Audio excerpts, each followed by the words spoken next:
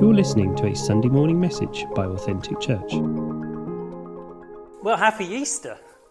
This is our first Easter spent together as a family, as Authentic Church. This is our first Easter together. And I don't know about you, but this is the first Easter I've spent together with anybody for the last 3 years. The last year was COVID and the year before was COVID, and we were in lockdown. And I don't know about you, but if I think back to last Easter and the Easter before, I can't really remember them. Somehow it felt like it was just another remote service. It was another online service that we attended. And that's caused me to look long and hard at Easter as I was preparing this Easter message. Now, I love Christmas. I get very excited about Christmas. Anyone that knows me and knows my family will know I'm banned from starting Christmas music too early, in case I peak too early. So I love Christmas. But I thought, well, do I love Easter? This is another big Christian festival. Do I love Easter? So the title of my message today is, what does Easter mean to me? And I'd like to use this morning to explore together, what does Easter mean to me, but maybe what does Easter mean to you? Now, I've arrived at an answer, but I'm not going to share it until the end. And maybe you'll see how I arrived at it. I'm going to break down the message this morning straight away into two parts. What does Easter mean to me and us? And what does Easter and what did Easter mean to Thomas? Now, we're not talking just any old Thomas here. We're talking about Thomas, one of Jesus' disciples, Thomas the Apostle, sometimes referred to as Thomas the Doubter or Doubting Thomas. But I'm going to start this morning, before I get into my message, with a reading. And I'm going to be reading from John's Gospel. And I'm going to continue what we started this morning when Mary and the other disciples went to the tomb to find Jesus, to embalm his body, to look after his body. And when they got there, what they discovered was an empty tomb. So John's Gospel, reading from chapter 20, starting at verse 11. Now Mary stood outside the tomb, crying. As she wept, she bent over to look into the tomb and saw two angels in white, seated where Jesus' body had been, one at the head and the other at the foot. They asked her, "Woman, why are you crying?" "They have taken away my Lord," she said, "and I don't know where they have put him." At this, she turned around and saw Jesus standing there, but she did not realize that it was him. He asked her, "Woman, why are you crying? Who is it that you are looking for?" Thinking he was the gardener, she said, "Sir, if you have carried him away and tell me where you have put him, I will go and I will get him." Jesus said to her, "Mary." She turned towards him and cried out in Aramaic, "Rabboni," which means teacher. Jesus said, "Do not hold on to me, for I have not yet ascended to the Father.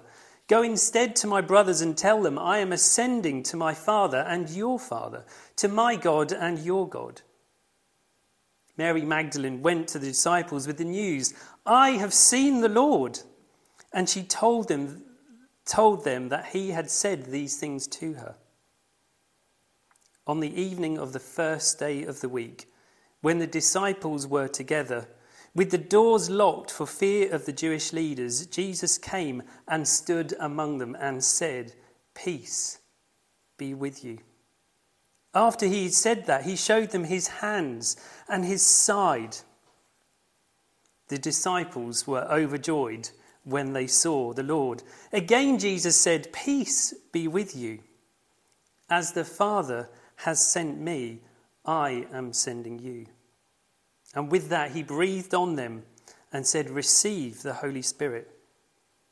If you forgive anyone's sins, their sins are forgiven. If you do not forgive them, they are not forgiven." Now Thomas, also known as Didymus, one of the 12, was not with the disciples when Jesus came. So the other disciples told him, "We have seen the Lord." But he said to them, "Unless I see the nail marks in his hands, and put my finger where the nails were, and put my hand into his side, I will not believe." A week later, his disciples were in the house again, and Thomas was with them. Though the doors were locked, Jesus came and stood among them and said, "Peace be with you." Then he said to Thomas, "Put your finger here. See my hands. Reach out your hand and put it into my side. Stop doubting and believe." Thomas said to him, "My Lord and my God." And Jesus told him, "Because you have seen, you have believed. Blessed are those who have not seen and yet have believed." So I was 19 when I chose to become a Christian. I was raised in a loving, secure family. But church or God, he wasn't really part of that. Therefore, making a decision to follow Jesus would seem like quite a strange decision. I started attending church at 18, not really through choice, but for those of you who know my story will know I went because I wanted to see Tammy, who did go. And so going on a Sunday morning meant I got to see more of Tammy. So I went to church. It was part of Tammy's parents' plan as well. I had to go if I stayed on a Saturday night up in the loft. It was a boarded out loft, just not literal loft. But despite not wanting to go, I started to become interested. I was there under duress, but I noticed other people chose to go. I started to attend a Bible study, and boy oh boy did I have lots of questions. And they were very patient with me in this Bible study when they put up with my incessant questions and lots of doubts. But I can remember coming out of those Bible studies, and for those of you who know what Ready Brek is and the Ready Brek adverts, remember that in these adverts, this child having eaten Ready Brek would come out like a fire was around him. He'd have this glowing outline. And that is how I felt when I would come out of these Bible studies, like I was on fire. But I couldn't explain it. And it only happened when I went to the Bible studies. I couldn't manufacture this feeling. And I even went to the minister, who's a dear friend, and explained it to him, and he didn't understand why either. But I developed a hunger, a longing inside. I wanted to know more. I wanted to experience more. But I knew I was holding back. Fear, doubt. I wanted to let go, but I couldn't. I had this picture of myself holding on to a cliff edge by my very, very fingertips. I explained these feelings to someone who was a much older and wiser Christian, who was very pragmatic. And they said the next step was to let go and trust that when I did, that God would catch me. So they walked me through a very simple prayer, a prayer in which I made a decision to follow Jesus. And that prayer enabled me to let go. I acknowledged that Jesus' death on the cross paid the price for all the things that I had done wrong and all those bad choices, that I was forgiven through Jesus' death. I acknowledged that his shed blood on the cross meant that I would have eternal life.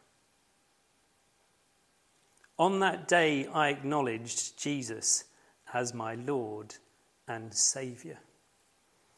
And from that point on, I knew I was saved. For me, it was an instant transformation. My fears and doubts were gone. I can still remember the following day having jawache because I'd spent all day smiling and grinning so much at being saved. My paranoias, my insecurities were gone. And for those of you who don't know the story, Tammy didn't like the new me. We were engaged at the time, and she gave me the ring back. She said, "You're not the guy I got engaged to." My dependency on her, my need for her to make me feel full, had been transferred onto God. For 24 hours, we were disengaged, but I can say God brought us back together. I want to say the Christian life is not always easy. I've made mistakes over the years, and I've struggled with my faith. I've struggled with my relationship with God, and there are times that I've walked away. But I want to say God has always drawn me back. I've learned that life with God can sometimes be tough. But life without God is impossible.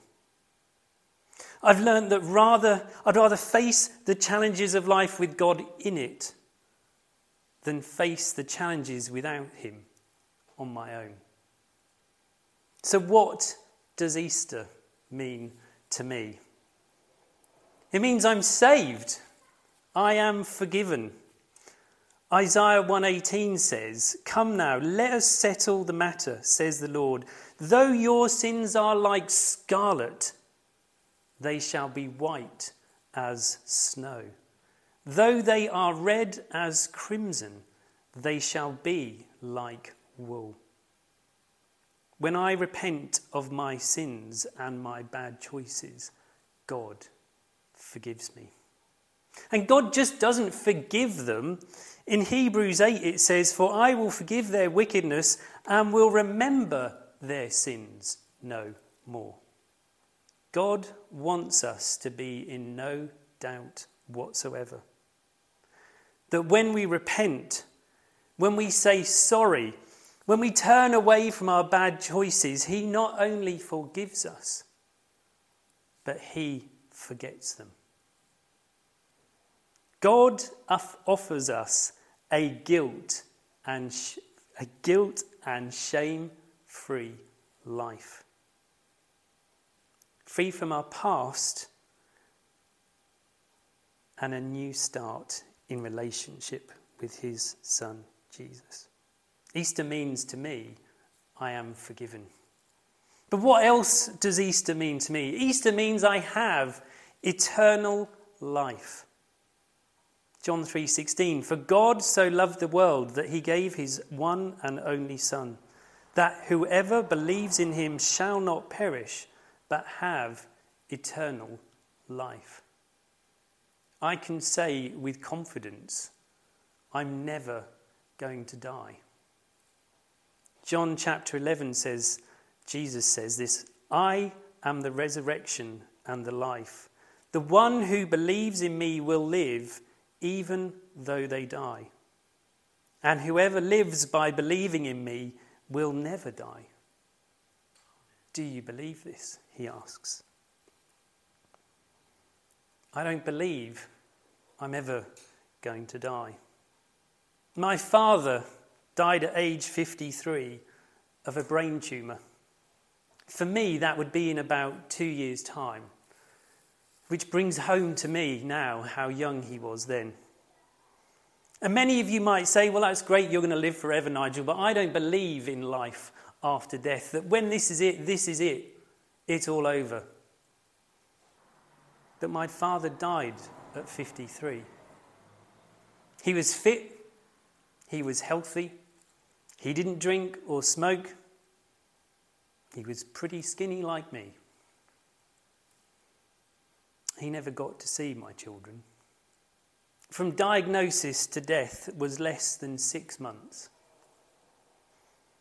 And we stood round his bed when he breathed his last as a family. We were asked if we wanted to see him later in the day. And to this day, I can never sure why, but I chose to go. Maybe out of respect, I don't know, but I went. And we went into this room, and there he was, laid out. But the first thing I noticed was he wasn't there. Sure, his body was there. But the thing that made my dad had gone.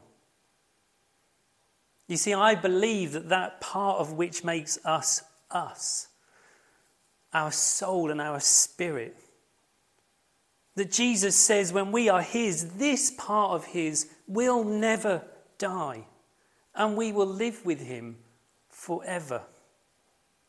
So I can say with confidence, I am going to live forever.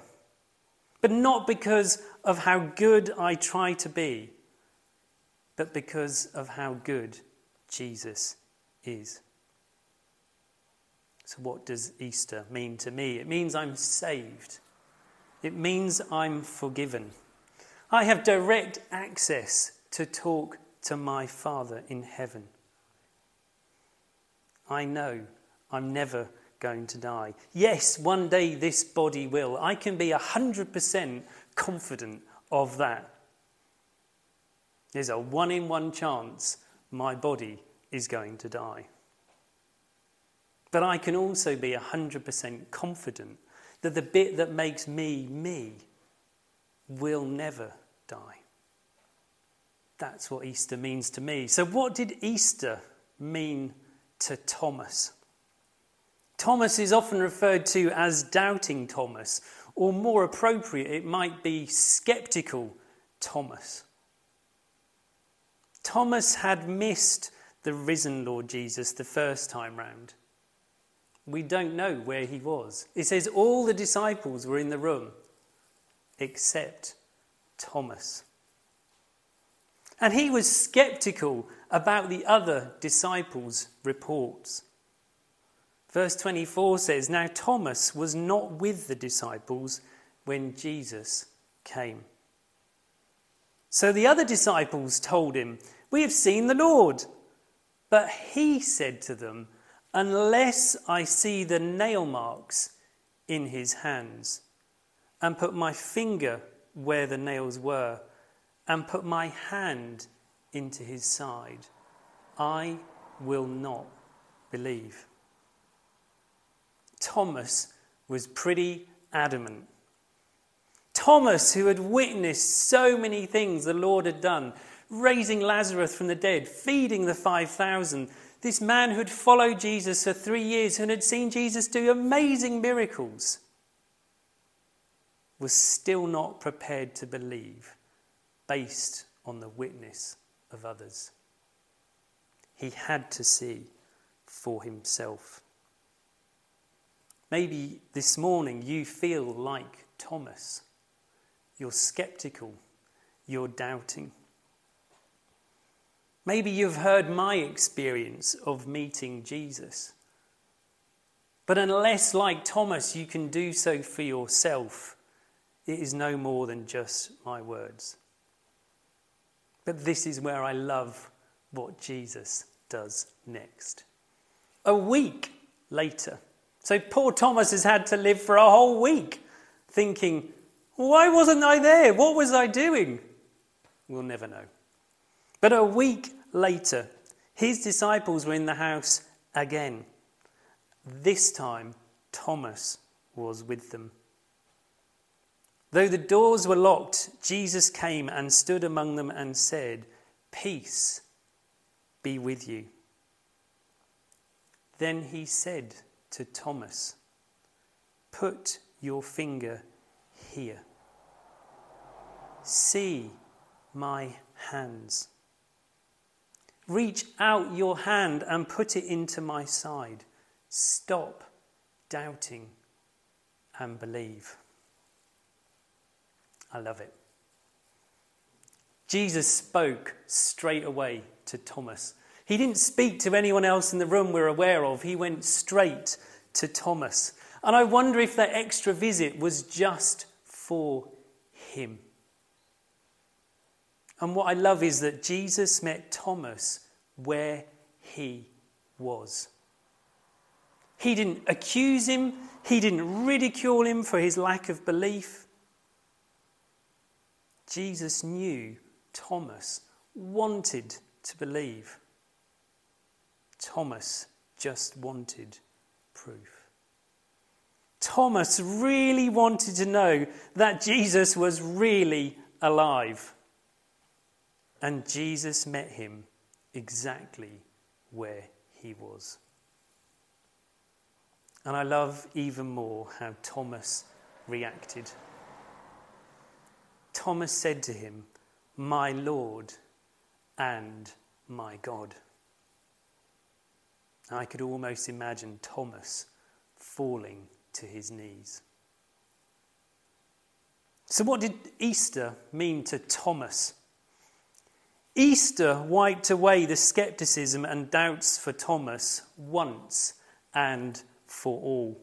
Easter enabled Thomas to declare and acknowledge Jesus finally as his Lord and his God. All the miracles, all the things he'd witnessed were not enough for Thomas.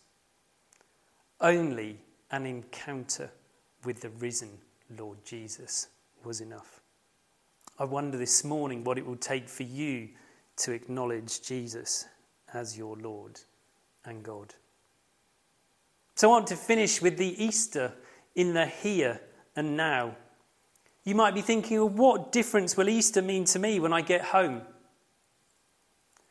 What difference will Easter mean to me when I face tomorrow or have to cope with the week ahead? How does Jesus help me in my life lived now?